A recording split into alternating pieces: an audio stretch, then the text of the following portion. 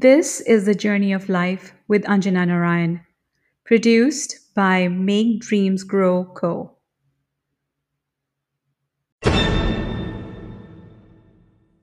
Niv, it's an absolute pleasure to have you on the journey of life.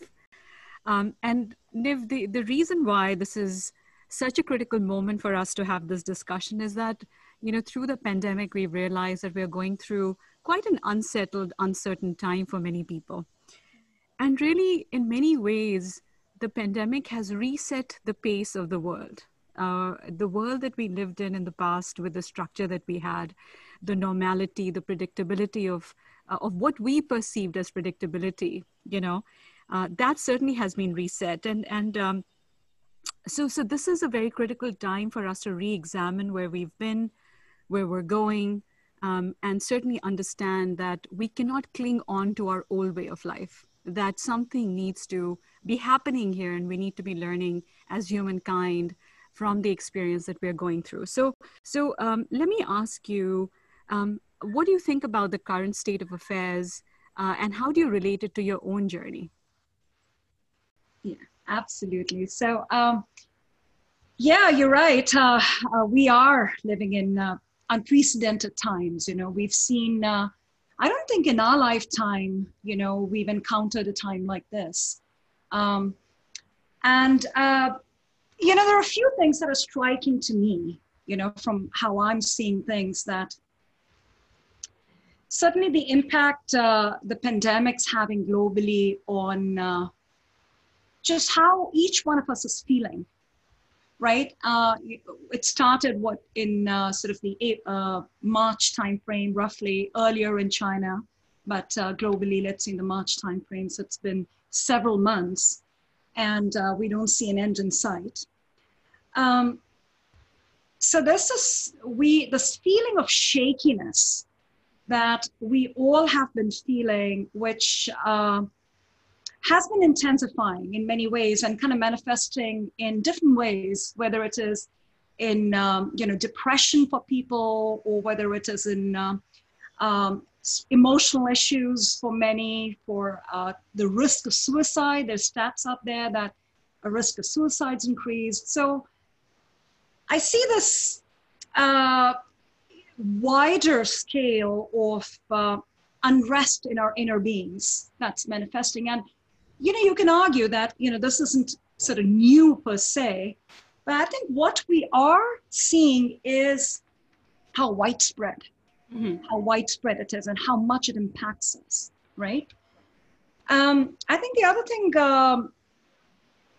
I'm noticing that what kind of an impact it's having on our children, kids, the teenagers, the young adults. Right. I've got like 5 nieces and nephews, and each one of them, and I'm sure your children, Anjana, I know them, their lives have been disrupted. The colleges have been disrupted, time off. Like my 2 of my nieces and nephews couldn't even attend graduation. So yeah, they're adapting, but it's really, really tough. And the difficult thing is it's harder for them to express that and to really know what's going on within them and how to cope with it. So that's the other thing I've been noticing. Niv, so to summarize what you've just said, globally we're seeing a devastating toll of the current challenges on our collective mental and emotional well-being. It is evident that we humans are not resourced adequately to connect with our inner worlds. There is a lack of awareness and resources for this. We have thus far created abundance in the outer world, but struggled with creating it inside. This needs to change, and we urgently need to develop the full human potential to creatively solve the big challenges we are facing. Please continue to listen to the podcast to hear about the big challenges that we face as humankind and ways to overcome them. You've started a movement here. You've started a platform called In and Out Abundance. Right. What made you go from being the engineer that was using her intellect, that was using her intelligence? What made you think about this untapped human potential? And Can you talk a little bit about the in-out Yeah, abundance journey that you've taken? yeah, absolutely, Anjana. You know, this platform, the in-out abundance, uh, it really has been informed by my own life experiences in many ways. And I want to share that, some of the key highlights of that, how I came to this. So, you know, as you're sharing, like I grew up in India, you know, I was born in India, grew up there. And as as I reflect back on my life, Anjana, I kind of feel like there are three major phases that I think of, you know, as I kind of reflect back. So one is a time when I was growing up in India, and when I left India to come to the US, the first phase. And a couple of things strike out to me. You know, one was that, you know, I was very fortunate that I was born in a very supportive, progressive family. You know, they are wonderful. You know, I was second of four girls. And I studied engineering, you know, as a career, which still was very uncommon. You know, we didn't have a lot of women. So yes, I was very much trained to develop my mind, you know, and I was very clear that I wanted to be financially independent, have a career, and I was encouraged to do that. My parents encouraged me to be my own person. So that was sort of what I was going through from an outer perspective, so to say, right? My experience of growing up in India. But there was this inner side of me also that, you know, was developing. Mm-hmm. And while I shared with you that there was some aspects which were very positive for me, there were some aspects that impacted me in a not so positive way from an internal development standpoint. And one of the things I encountered was sort of the societal attitudes around women, around girls, and, you know, around stereotypes and what they can do, what they can't do. And even though my parents weren't necessarily fitting me in that box, there was this, you know, we're sensitive, we are human beings, we sense what's happening around us. Right.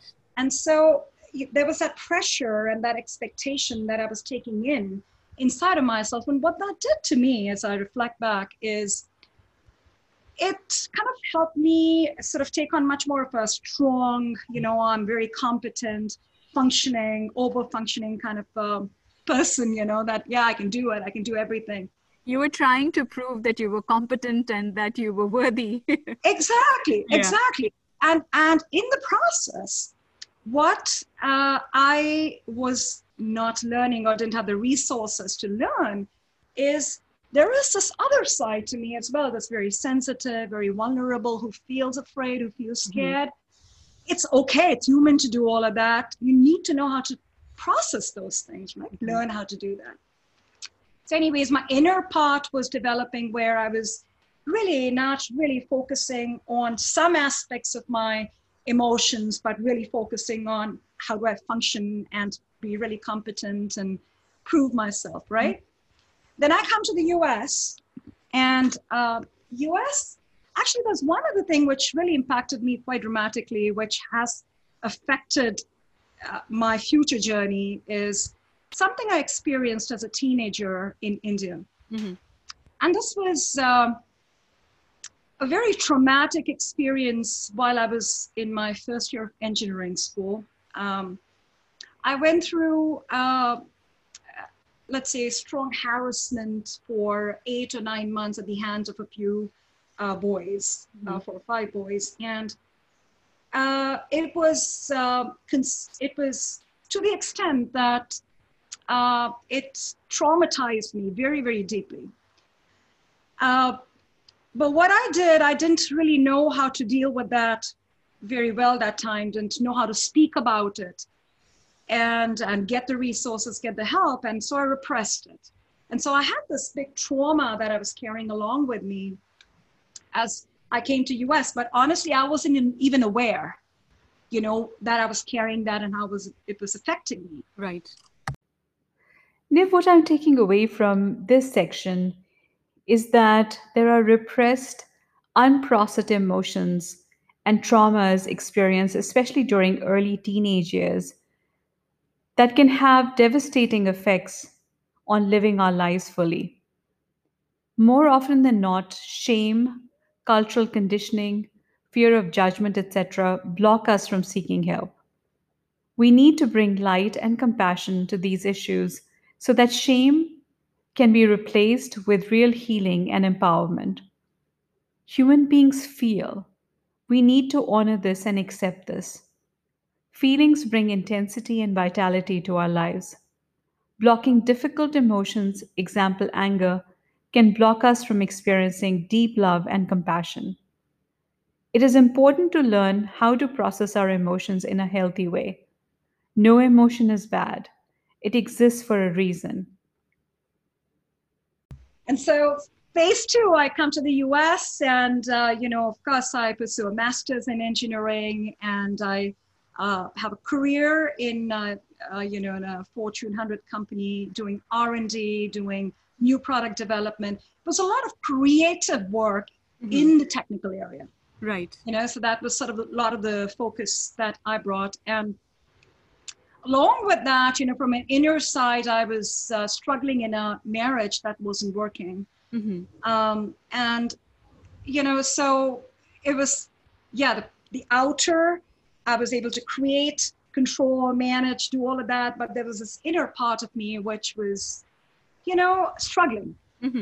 And it was in my 20s that when I first came to the US that I got in touch with my inner life through trying to figure out, how do I navigate this marriage that wasn't working? And that's when I sort of got the first inside deep look into myself through the help of counselors, through the help of marital counseling.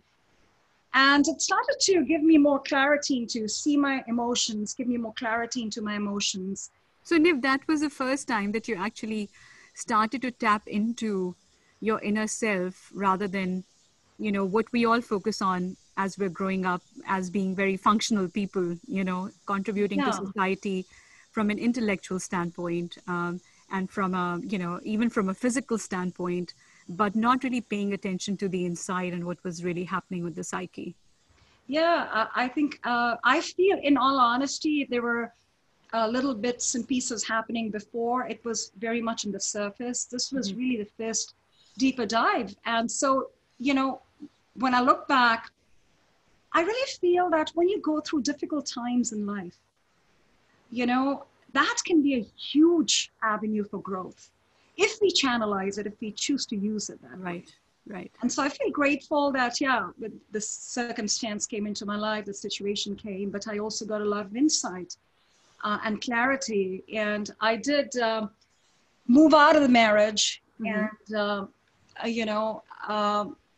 and then let's just say that I entered sort of the third phase of my life where I started exploring life more, traveling, enjoying, trying to know myself. Who was I? Yes. What was I here for? And I'd say, that awakening was happening, but a lot of my focus was still outside, trying to build a career. I started business school full time, joined a company focused on innovation, creating new businesses, innovating with teams, leading teams. A lot of fulfillment was coming through work, And a lot of success, actually, a lot of success, yeah, achievement. Yeah. achievement. And along with that, the money comes in along, the financial part is very attractive too. But, I was beginning to notice around this time, sort of, in my third phase, that there was something missing inside of me when I would just sit. I would get so consumed in my work that after that, I would purposely not want to have much time to myself because I would feel like something was missing. It was really, really difficult to be just completely alone with myself. Right. I was finding it hard to connect with myself.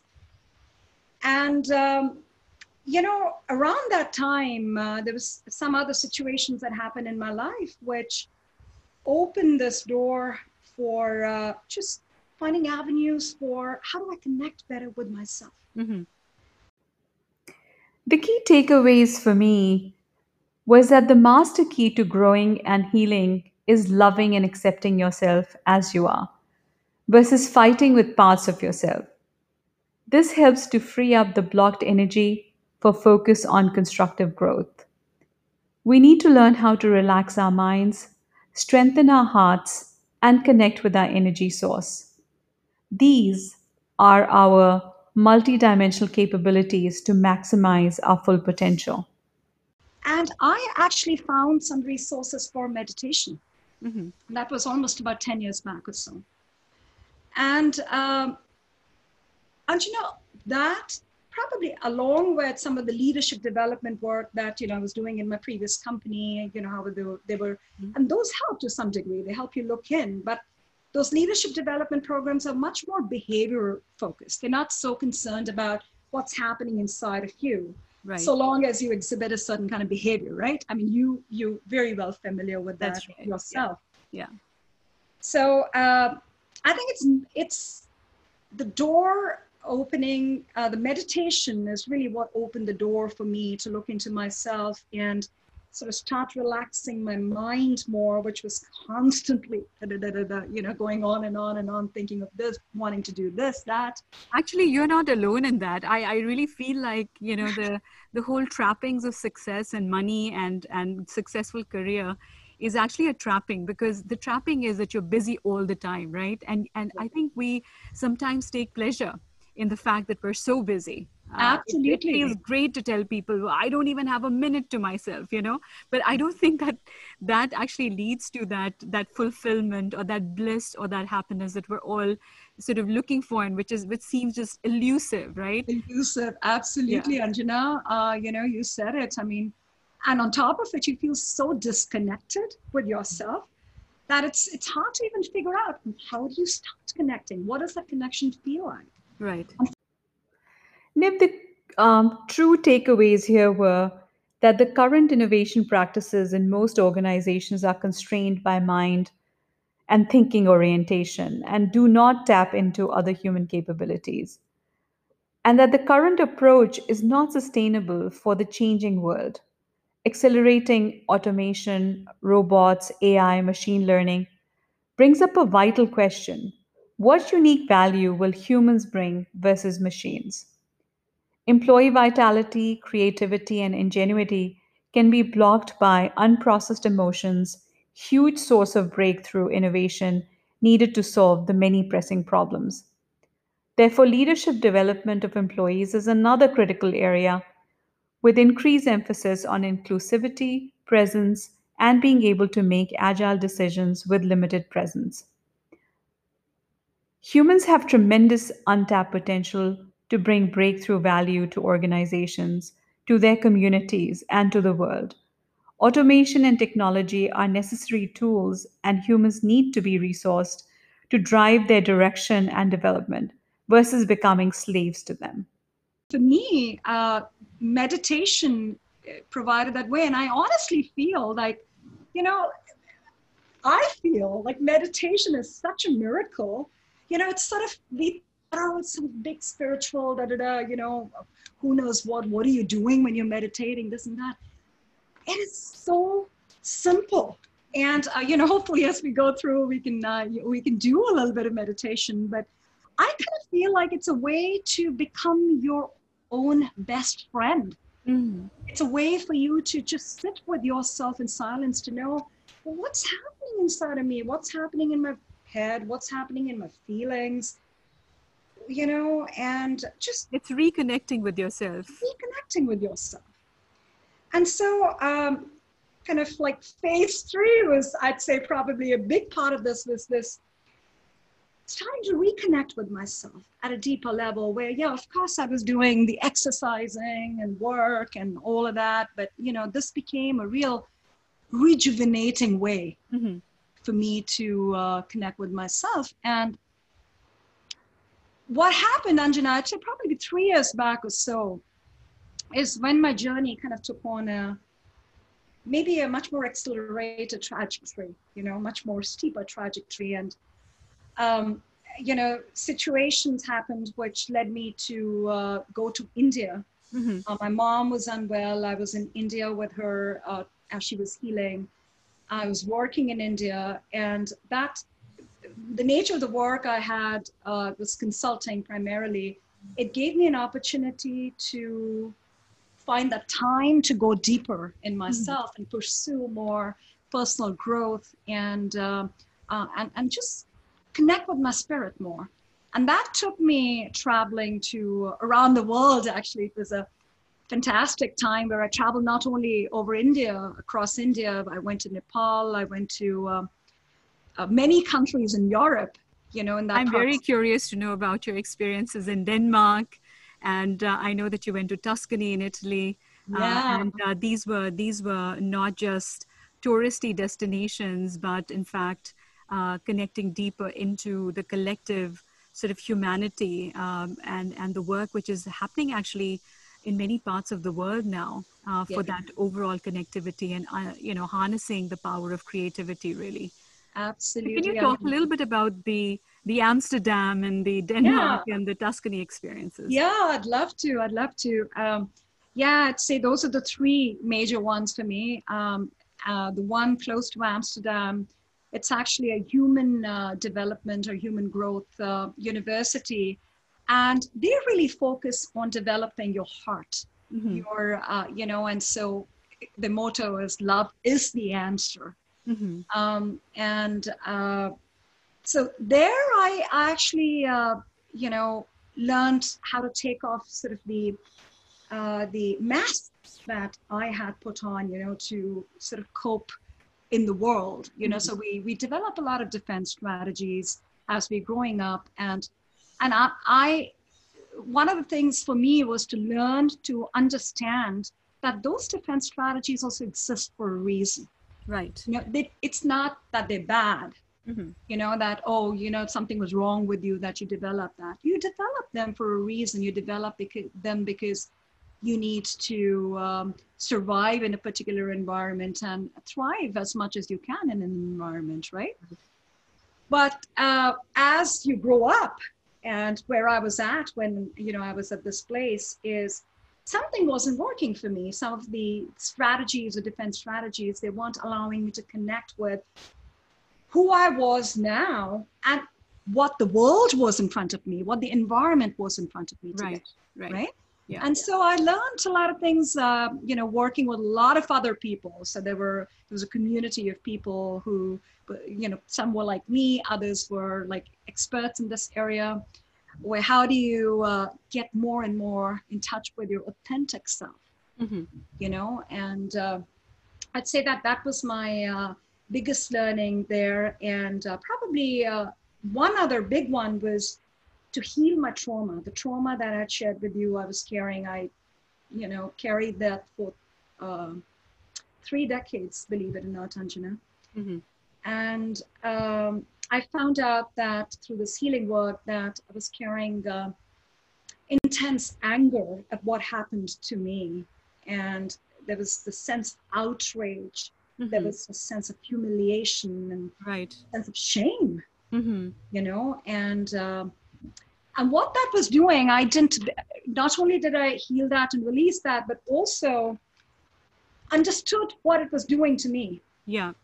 And what it was doing to me, it was making me disconnected with my own feelings. I was numb to feeling myself. And what happens is when maybe this is a key thing I learned that I want to share is that, one of the things I learned, and I know many of us learned this is part of what, how we get conditioned, is that certain emotions are good, other emotions are bad. For example, anger is not considered a good emotion across the world, right?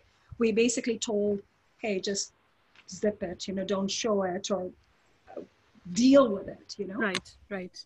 And so what do? We either, we suppress it mostly into our unconscious, we repress it. And so, but when you don't deal with your anger, process your anger in a constructive way, what Right. that does, it blocks you from feeling your heart, feeling love, feeling compassion, feeling kindness, because it's all the same energy. Mm-hmm. And if you're kind of blocking and repressing one side of the energy, the other side of the energy is just not available to you. Mm-hmm. And so, we often It's on struggle. the same continuum, is what you're saying. The continuum Exactly. actually is, on one side, you've got love, kindness, generosity. Yeah, And the other side of that is actually anger, guilt, and some of the things that you're talking about. exactly. And I just want to make one point here, that this is not limited to females, right? We're talking about the humankind, because I feel like men across the world have also gone through their own experiences, right? So this is not about male female thing. This is really about a human thing, that people Absolutely, experience Anjana. different things in different Yeah, cultures, in different countries, and different surroundings. And so this has nothing really to do with just a female or male dynamic. This is really your human experience, absolutely, that you go Anjana. through, That's and a the very, baggage very, that you hold, right?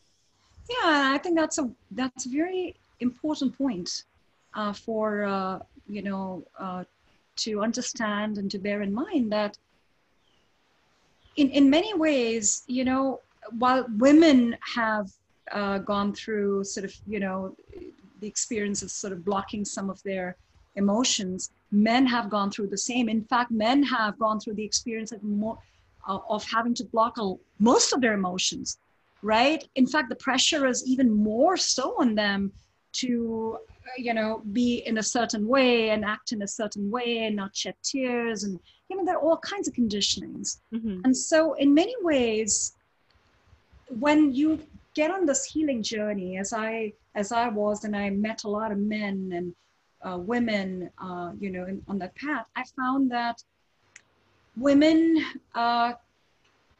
because they naturally can get quicker back into their heart, sometimes it's a quicker process for them. Mm-hmm. Men, unless they really become conscious and aware of it, can really struggle with it, Mm-hmm. even more. Yeah. So just having that attunement that this is a human issue, this isn't just a gender-based issue. Now, it may have different implications, different aspects might impact a woman versus a man more because of the certain conditionings or cultural expectations. That's possible, and that happens. Mm-hmm. So that was, I'd say, my experience in Amsterdam, and I'd say Denmark and Italy were very similar experiences in terms of healing Mm-hmm. myself in different aspects. I kind of think about it as a onion layers, as you peel the layers of the onion. So you take the masks out, and then you kind of start dealing with your processing your emotions. Then you start going deeper into understanding and processing. How do you connect more with your spirit? Right. How do you get more centered and more sunk in? And ultimately, the biggest learning out of all of this for me was how to love myself, accept myself, just the way I am. Anjana, and this may sound very paradoxical, because isn't our, in many ways, what we're trying to do is improve, we're trying to grow. But one of the things I learned is if you're focused on fighting something, that, oh no, I got to fix this. This is wrong in me. I got to fix this. If your energy is stuck there, Mm-hmm. then your energy is just, you don't have energy to work on anything constructive for yourself. Mm-hmm. Mm-hmm. So key is loving yourself and being kind and compassionate, understanding that some of the barriers and blocks that might have been developed in you, um, give them the light of understanding, Mm-hmm. give them the light of awareness, Mm-hmm. and give them the light of resources that you want to unfold them, you want to grow, Right. but treat them with kindness. Otherwise, our energy gets stuck. I mean, that was a huge learning for me. So what you're saying is that as human beings, we are enough as we are.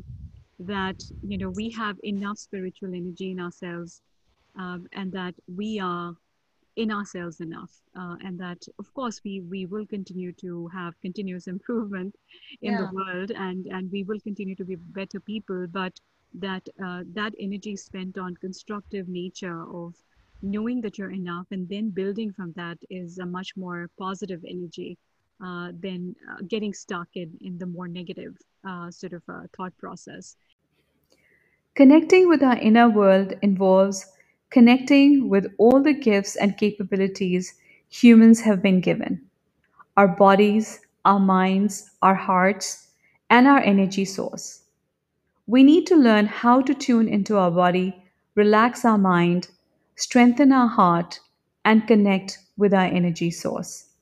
Now, can I Absolutely. ask you a question related to your journey that, um, you worked in Fortune 100 companies and you've been part of R&D, you've been part of innovation, which I have very deep sort of connection with as well, because with my background, I've worked with a lot of very brilliant people across, different industries as well as in my own industry. And what I realize is that the innovation process, the process of creativity, the process of actually leading creativity is a very, it's not easy because you're trying to.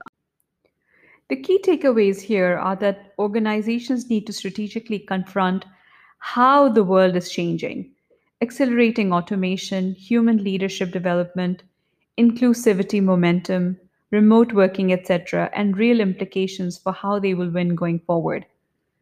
How will these organizations be attractive to a new generation of employees who are more socially conscious, want to bring their unique selves and values to work, and are also working remotely spread throughout the day? Considering strategic implications of not developing human potential more fully in the changing world that we face, toxicity in organizations, turnover, employee morale, negative effects on brand and overall performance, not to mention social responsibility aspects. Strategic organizations, innovation focused corporations, and firms need to actively look at this opportunity. There are many aspects and implications that warrant deep dive and further discussion. NIV leads an organization called In Out Abundance that has developed a practical framework for startups, corporations, and organizations to unleash this untapped potential. You can contact inoutabundance at gmail.com for more information. Harness the untapped potential of people. Yeah. So talk a little bit about the work that you've done, and you know, is this something important for us really? Because many people who are listening to us are probably thinking, well, I'm not really broken. I don't really have, that many issues to deal with. Does this really relate to me? But I Yeah. think on a deeper level, it's about, it's what I'm hearing from you is that it's about really the untapped potential in all of us to give a lot more back to our community, to the world, right? Whether it is through Yeah. innovation or through our everyday lives. So how do you think that that work that you've done manifests itself in what you've seen in our companies across the world? Yeah. Yeah. That's yeah. So, like you, as you were saying, probably the one thing I've done most in my career is bringing, innovating, Mhm. right? Innovating myself, whether it's technically or whether it is innovating in business. Um, Doing it myself, doing it with groups leading. So yeah, I've done that, or maybe the one thing that I've done most in my career. Now, what I see today, or what my experience tells me, is the way we uh, do the innovation process is it's mostly, uh, I'd say, coming from the mind. Okay, so it's coming from our thoughts. So what we're trying to do is, okay, we create certain scenarios. We try to think about, okay, how do I think about this situation differently? Okay, and we create triggers for that. Yeah. It's thinking oriented, it's mind oriented. And what we also do is we bring people in uh, to randomize it, right? Because mind typically it's linear, Yeah. right? So we try to randomize the process by bringing groups of people, kind of going through. We stick. uh, uh, uh, Brainstorming, exactly, post-its, brainstorming, exactly, simplicity, brainstorming. yeah, yeah, you kind of do all of that, right? And so there are some really progressive organizations who understand that very few, that people's emotions play a big role, right? And so, sometimes what they do, the way we approach this is that we try to bring nonlinear thinkers Mm-hmm. into the process, right? We try to bring creative people into the process. Right. But it's all around using the mind, right? So that's sort of how it works. Now, what's also happening in organizations is that, or across, not just across the world, automation, right? So the use of robots, the use of artificial intelligence algorithms, machine learning, you name it, right? So you can, I mean, our minds are memory banks. You can feed all of this memory or the mind things into these machines. Mm-hmm. And you can randomize it using 10, 100 different ways better than we humans can, and kind of come up with a very close or even better ideas than, groups of humans do using just the mind. Mm-hmm. Okay. So now, then you start thinking about this. The question that comes up is, the automation's only going to grow. And we're already seeing the impact of that, right, through and in the world. It brings up the question, how are human beings going to bring a unique value? Mm-hmm. Okay, what is it about us that makes us different than machines or robots or artificial intelligence algorithms? So I feel, Anjana, with what I've learned, with what the dots that I've connected, what makes us, let's talk about what makes us human. Mm-hmm. Okay. Yeah. We know we have a body, a physical body. We're aware we breathe, right? We're at least aware of our breathing. We are aware of our minds. We're aware of our thoughts. We know we have a heart. How well connected we are with it, that's a different issue, right? So we kind of know this. We kind of know sort of the functioning, sort of say. But if you step back then and think about which are the centers, the capabilities of the humans. Well, there's one capability also that I haven't mentioned, and that is our life source. And what do I mean by the life source, Sanjana? That's actually one of the centers that most of us are not even aware that we have, or we're not consciously aware. Very few of us are. And that, what you may call it the soul, you may call it the consciousness, you may call it the intelligence, cosmic intelligence. Maybe you say that you call it that from sort of much more of a spiritual perspective, but we don't know if it exists from a scientific perspective. Because you can't touch it, you can't see it, you can't, from a scientific standpoint. I mean, the reason why we are even relating to the mind, the brain, the heart, is because you can see it, you can feel it. But what you're talking about is actually the energy source, which is existing in all of us. Exactly. And so how do people in today's world, like you were saying, it's got to be tangible. You've got to know it, right?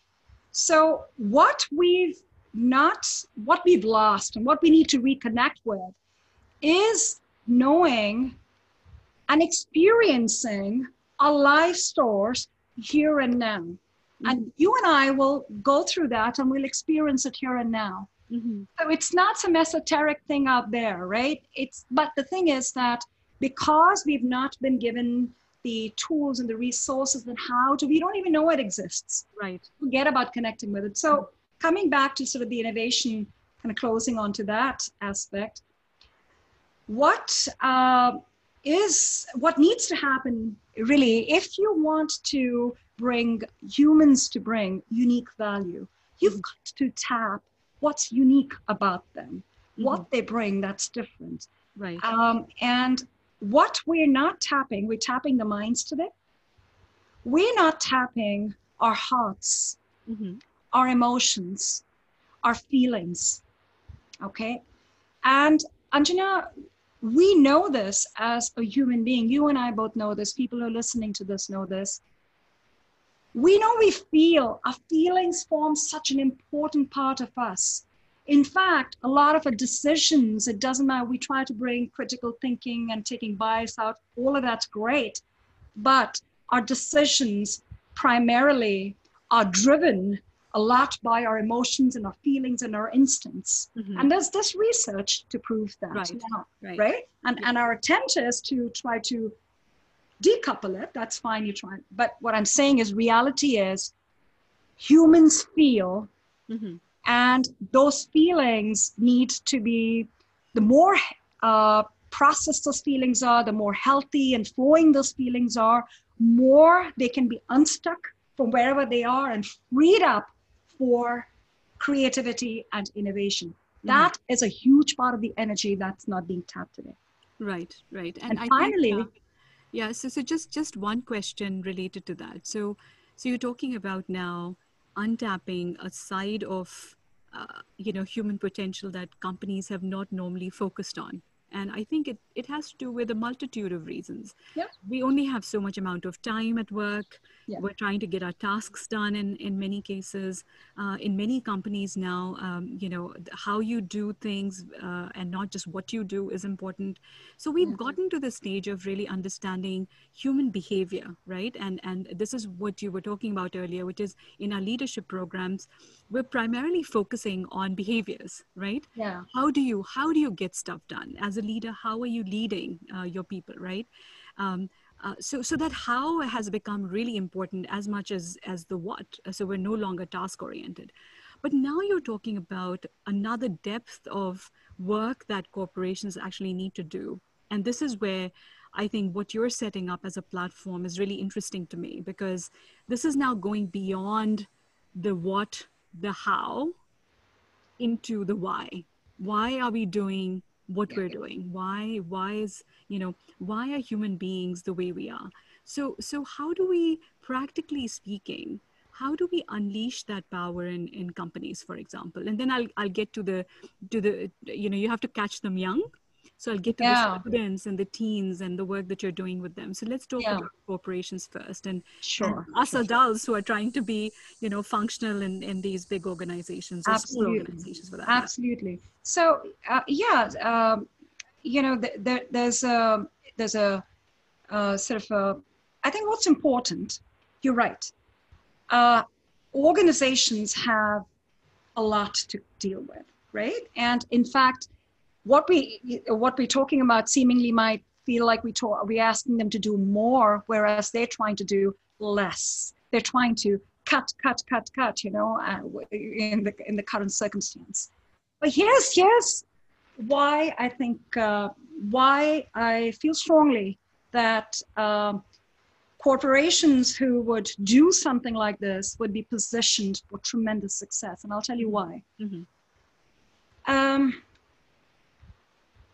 Look at what's changing for organizations. First, let's take a step back, okay, before we can talk about this. Let's unpeel the layer of the onion there.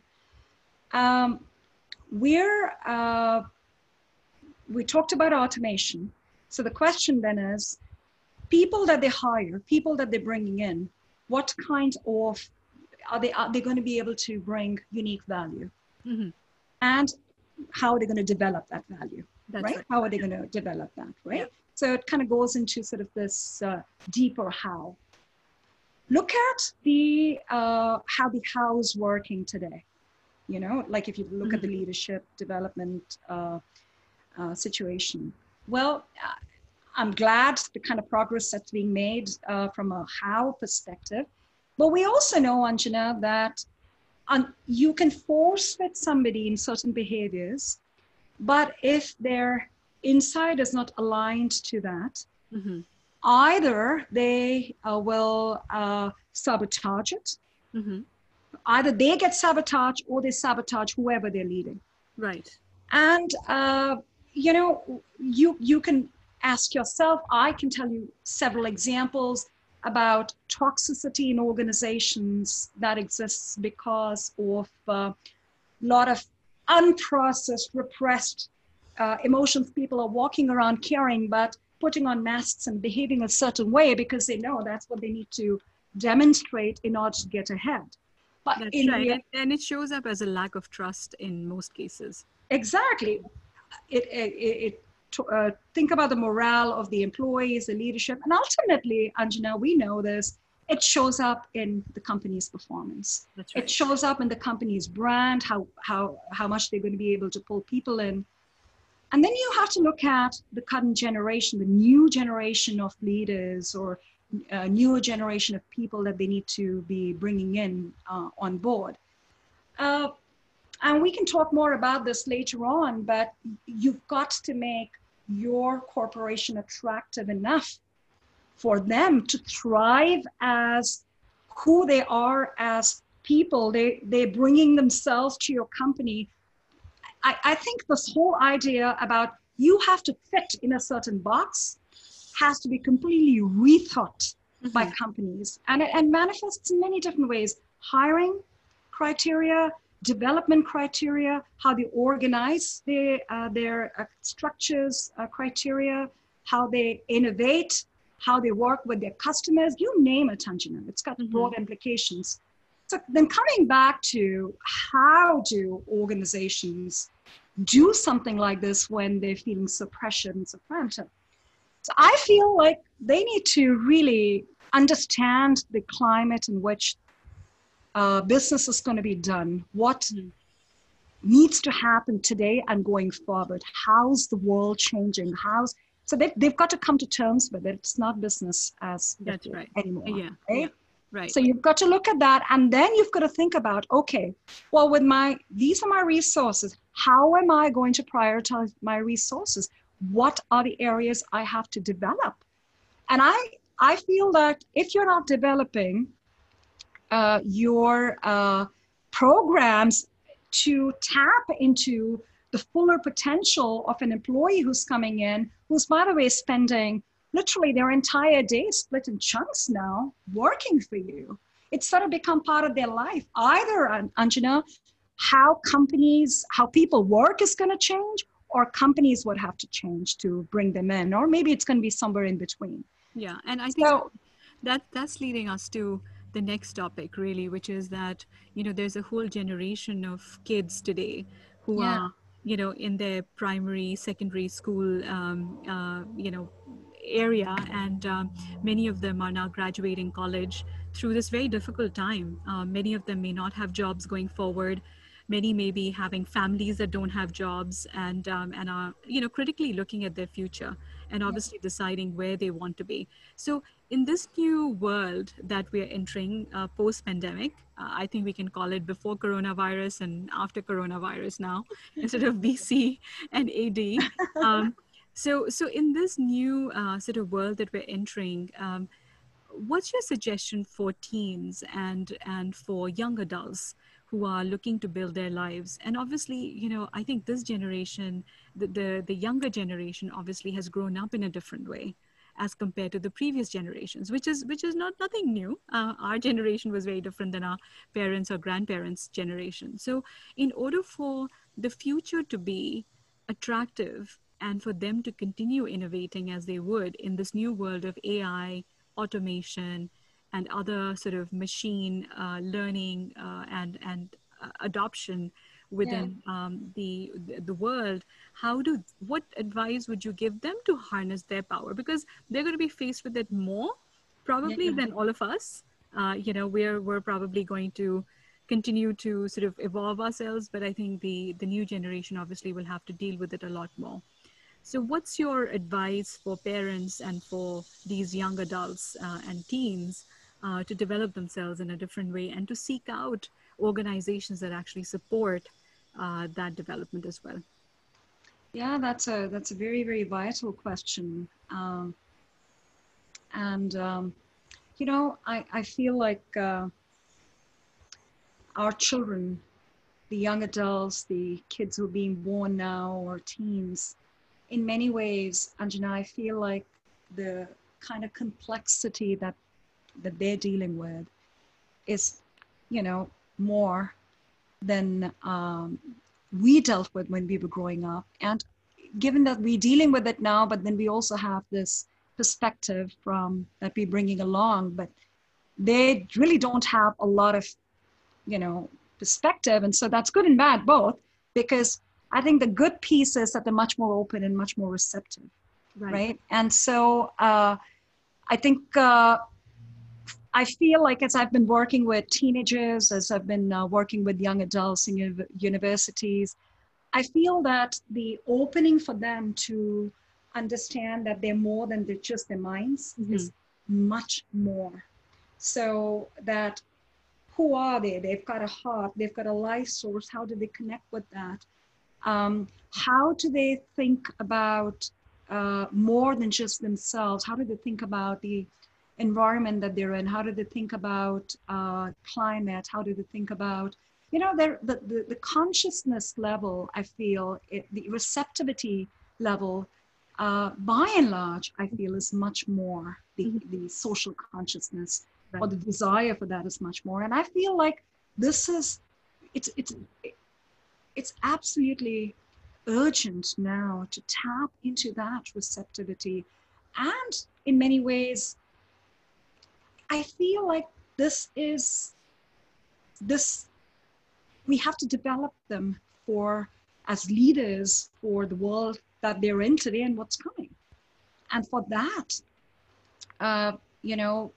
I feel like parents have to be on board, obviously. And that's where, for parents to maybe think about this from a few different perspectives, where that opens them up if they're not feeling as receptive to, oh, well, what is all of this? What are the resources that you would suggest for parents? Because I think, look, I have 2 kids, and I can tell you that it's sometimes you are bombarded with a lot of information. You don't always know what is a reliable place to go to get information about bringing your children up with their creativity enlightened, as well as supporting them in their emotional journey, listening to them, making sure that you're sort of supporting their development in this particular area.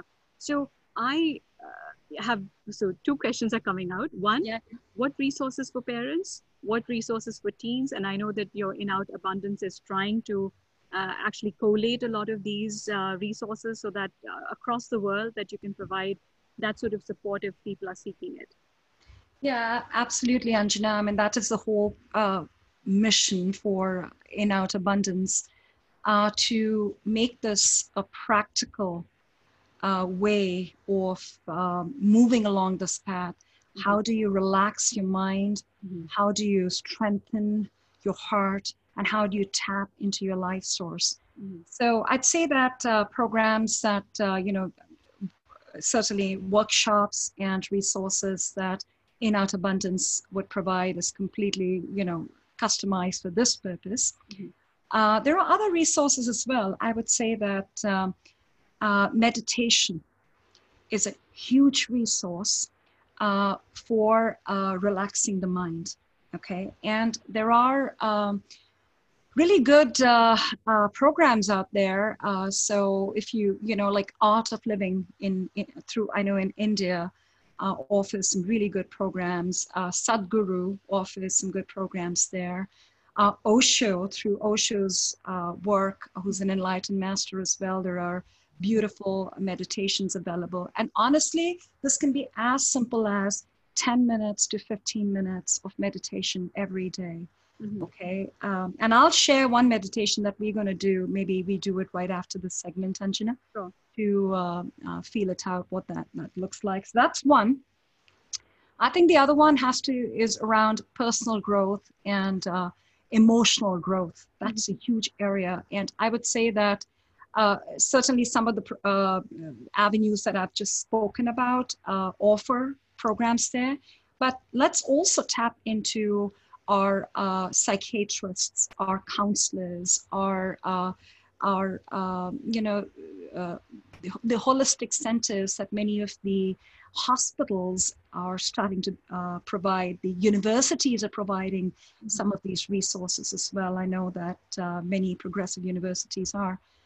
Look into those programs. It's interesting that you say that, because there's a primary school in the UK that I was reading about that actually has brought in meditation and yoga for their elementary school students. So when you enter class 1 or class 2, they already are taught yoga as well as meditation. And, Yeah. it may seem really like an Eastern philosophy to a lot of our Western friends. And there's a lot of skepticism around whether or not people want to undertake this. I see it more as a life source training rather than a religious affiliation, right? Because you could be any religion, but the life source for all of us is the same. And tapping into that through meditation, through yoga, and some of the other exercises, even though they originated, in the East, have a lot of merit across the world. Anjana, maybe one thing I'd like to also highlight along the same lines of what you're saying is that we have to understand that, maybe this is a good time to talk about science and spirituality and how we generally have thought about it, but what needs to shift there. So science is really like moving outside, right? It's like proving things tangible, experiments, with using the mind. So using the analytical mind. So you break down things, you prove it, right? And that's science. And science actually is sort of the world of what's known and what is maybe knowable. You may not know it yet, but it's knowable, right? Right, right. So there's a quest towards, okay, now we got to move there. And also remember that when science answers a question, it does not become cast in stone. A next scientist comes along and they, find something else. And it's a hypothesis. Right? You prove Exactly. it. You may have other hypotheses, right? So now let's talk about spirituality. Uh, spirituality is the science of the inner.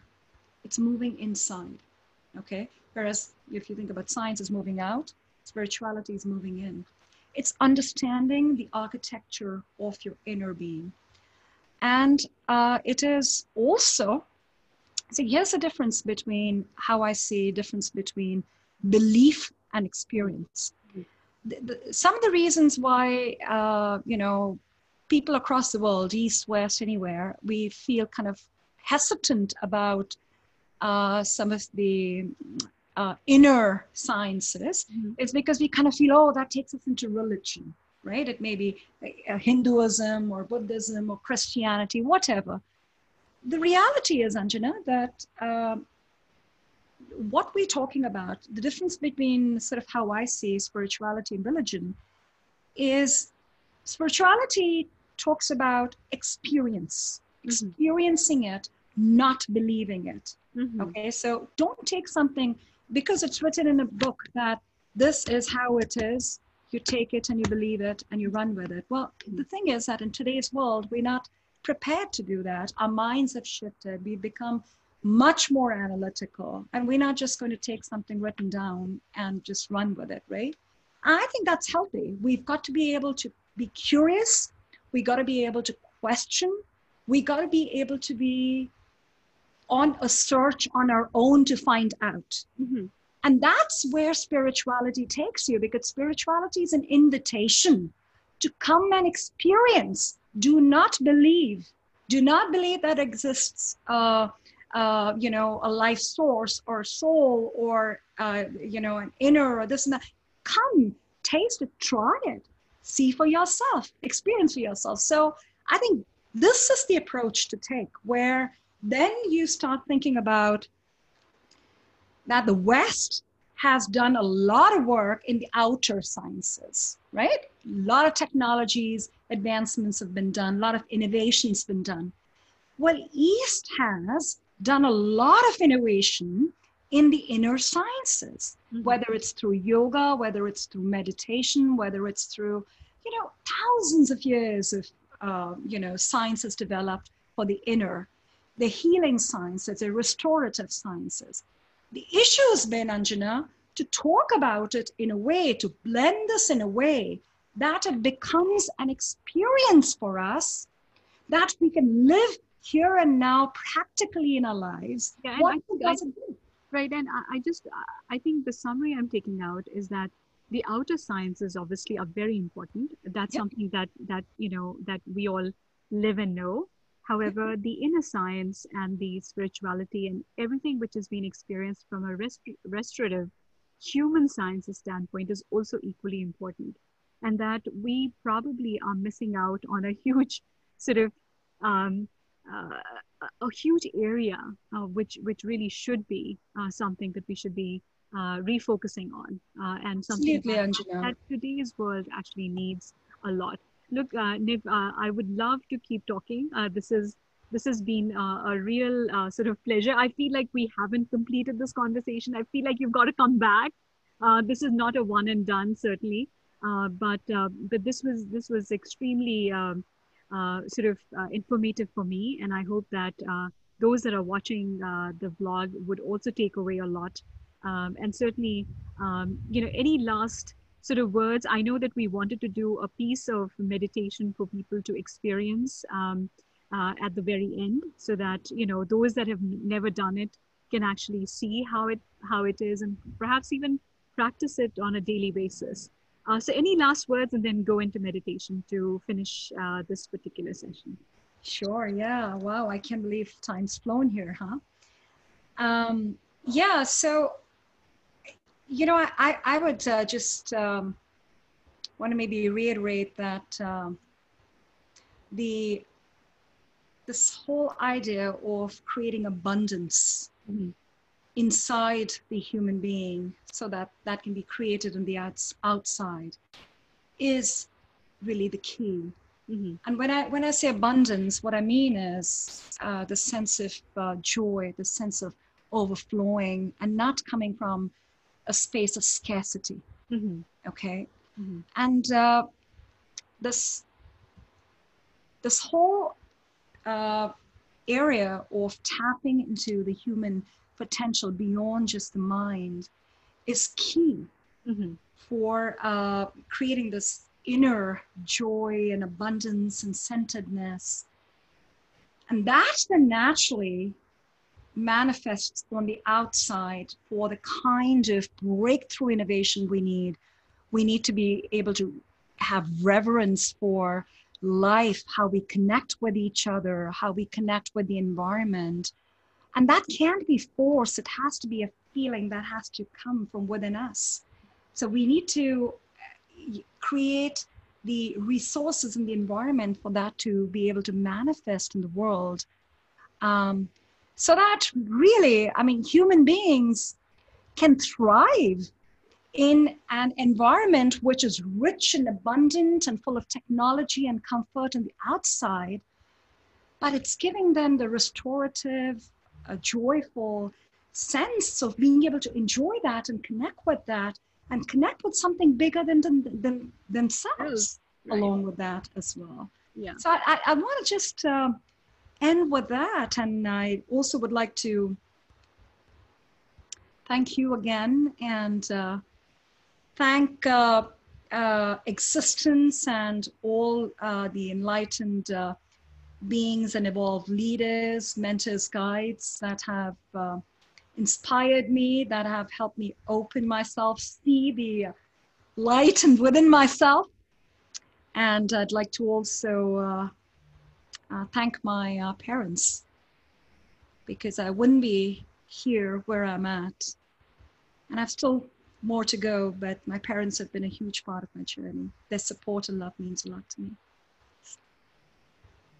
Thank you, Nivedita. This was an amazing conversation, and I certainly don't think that this is the end of our conversations. I'm sure that we will have many more.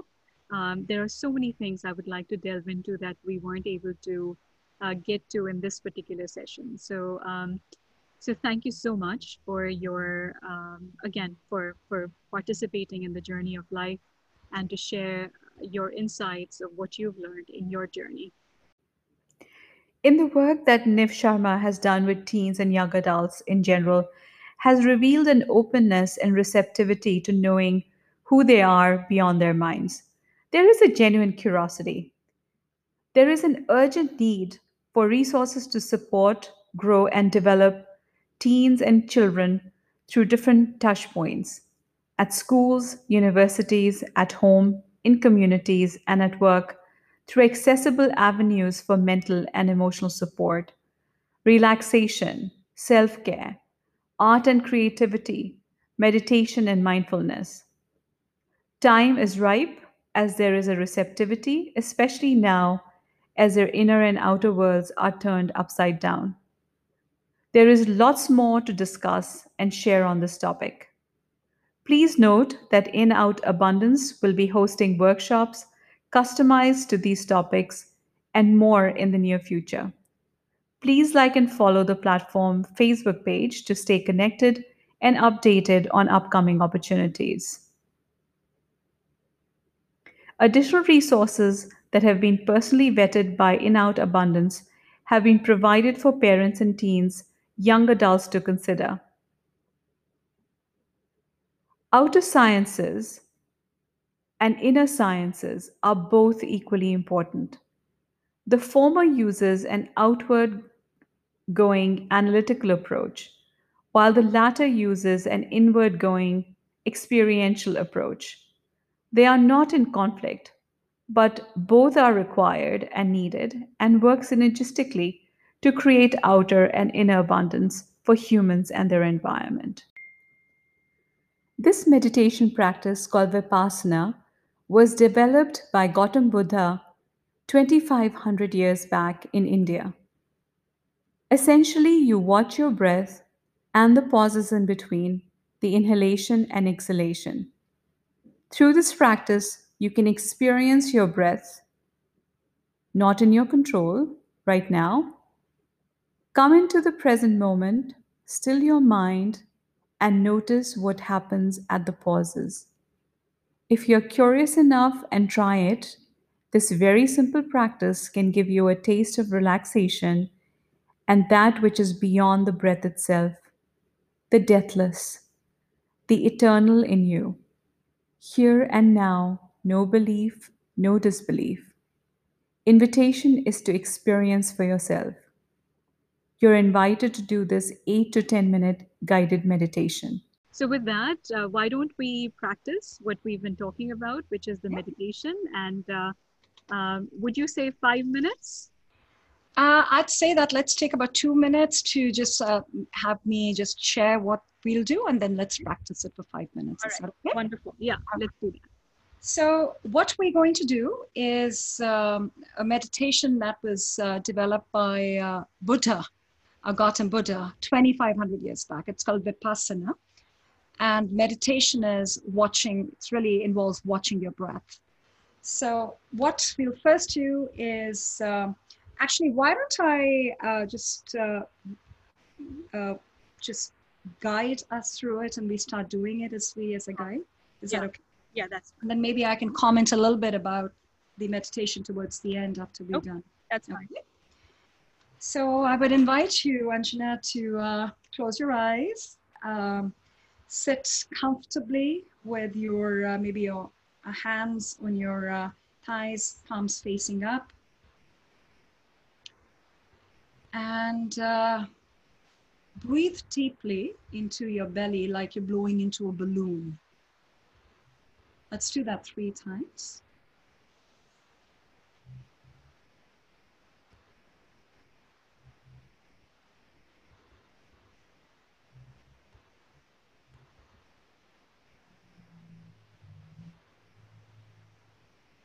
And as you're doing that, just feel a relaxation come into your body. Feel your legs are relaxing. Arms are relaxing. And your breath is relaxing. And as you come into this present moment with your full attention, I would invite you to feel the chair on which you're seated and feel your legs firmly, your feet firmly planted on the ground.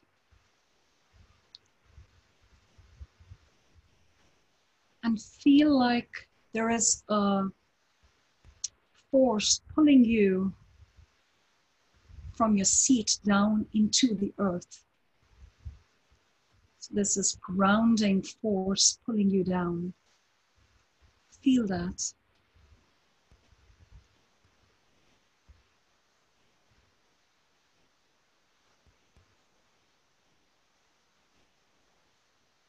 And as you relax into that, I would invite you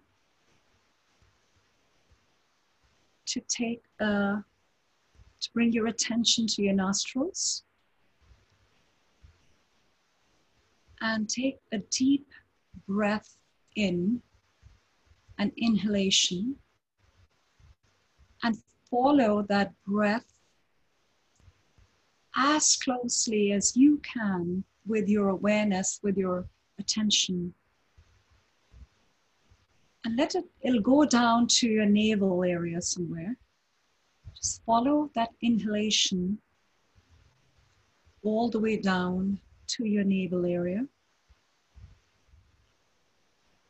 And see that it pauses there and it turns and becomes an exhalation.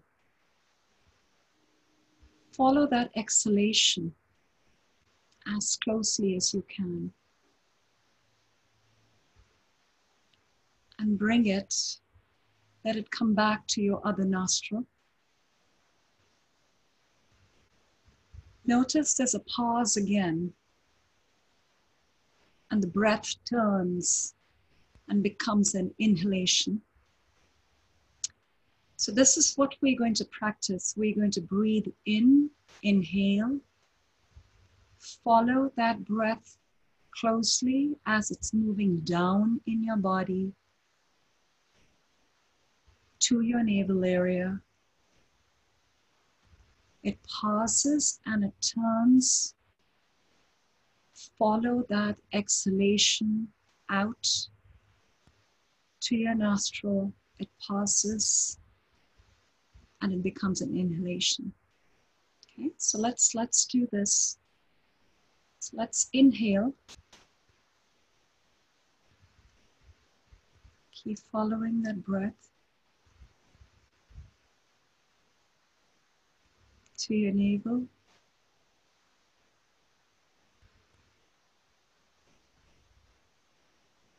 See it turn. Watch it. Follow it as it comes out.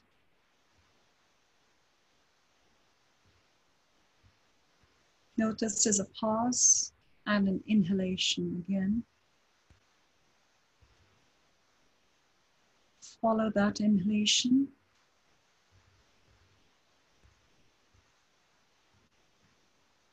Notice the pause, the turn of the breath.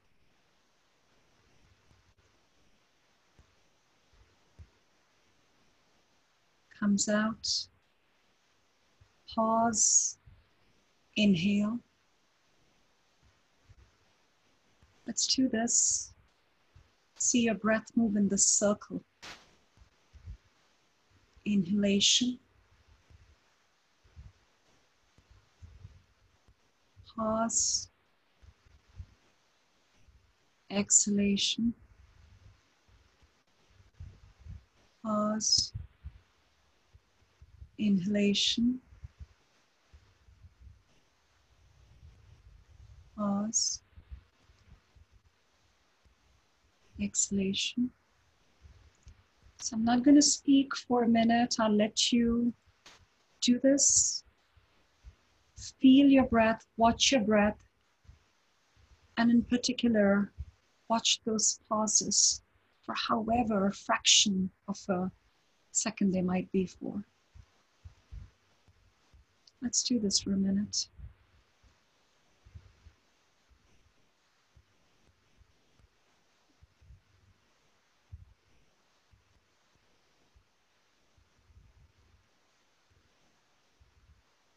And if your mind moves here and there, just gently bring it back to your breath. We want your 100% attention to be on watching your breath, your inhalation and exhalation, and the pauses.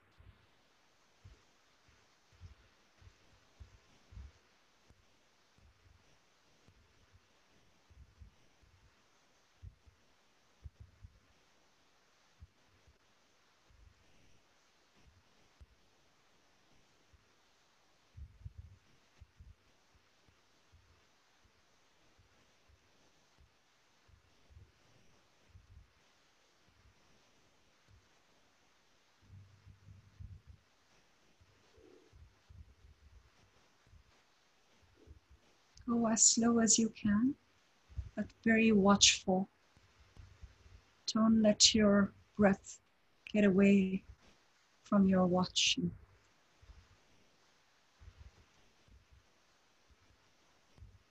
Let it flow naturally and let your watching move with it.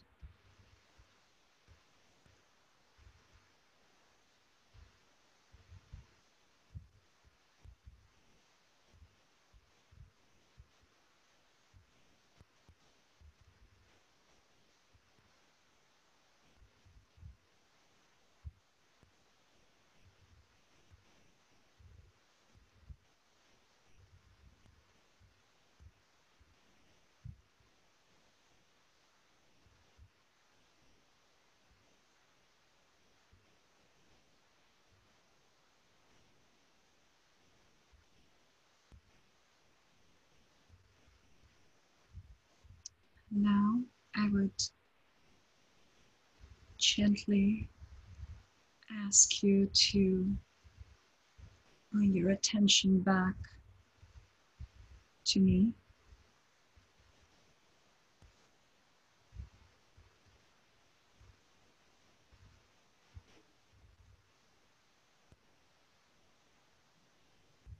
And before I just share some key points about this meditation, is this something you'd like to share, Anjana? How was it for you?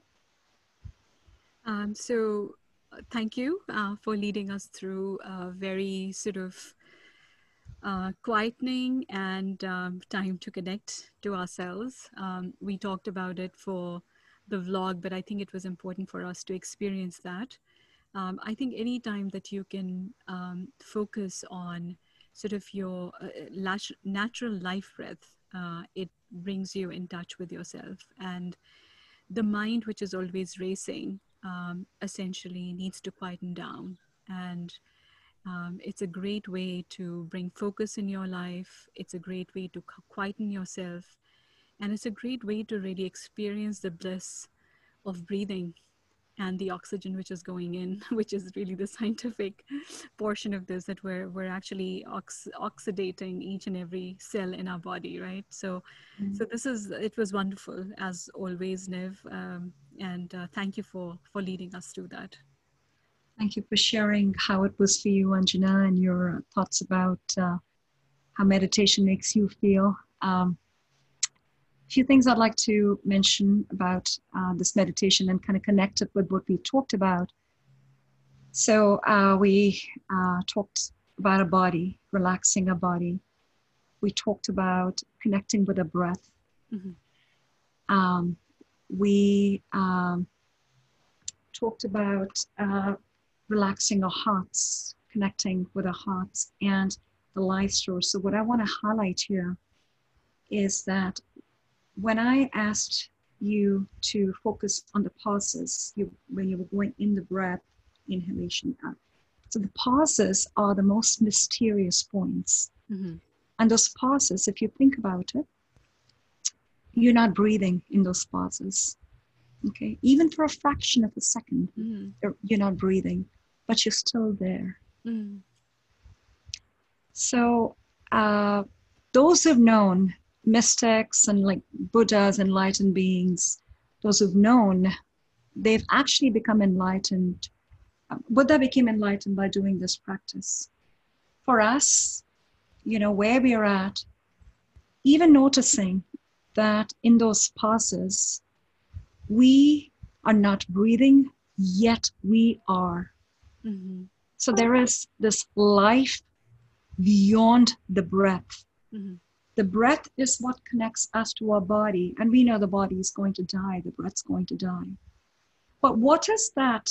The doorway and those pauses where we are, even when we're not breathing. Mm. That is the mystery. That is what you call the soul, the consciousness, if you're receptive to that. Mm-hmm. If you're not, that's okay too. But it should make you curious. What is it? What is that? Mm-hmm. How are you there? Mm-hmm. Without breathing? Without breathing. Mm. Well, you're not breathing. Mm-hmm. How are you? You're still very much there. And that's, so for people, I'd say this is an invitation to be curious, to be courageous, Mm-hmm. to explore who you are, this magnificent being that we are with these multitude of capabilities. We are way more than our minds. We way more than just this beehive buzzing with thoughts constantly and driving us crazy. It's got a role to play. It's got a very important role to play, but we are overworking Mm-hmm. our minds and not using the other capabilities that we've been given as gifts. That's my invitation. Thank you. Thank you, Nez. Beautiful invitation, and we shall continue, I'm sure, in the future with that invitation as well. But thank you very much for being here today. It was a real pleasure to talk to you about your journey, and again, thanks, and I hope that everybody has a great day.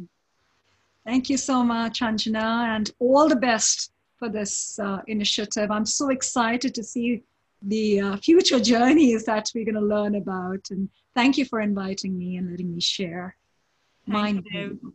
Thank you.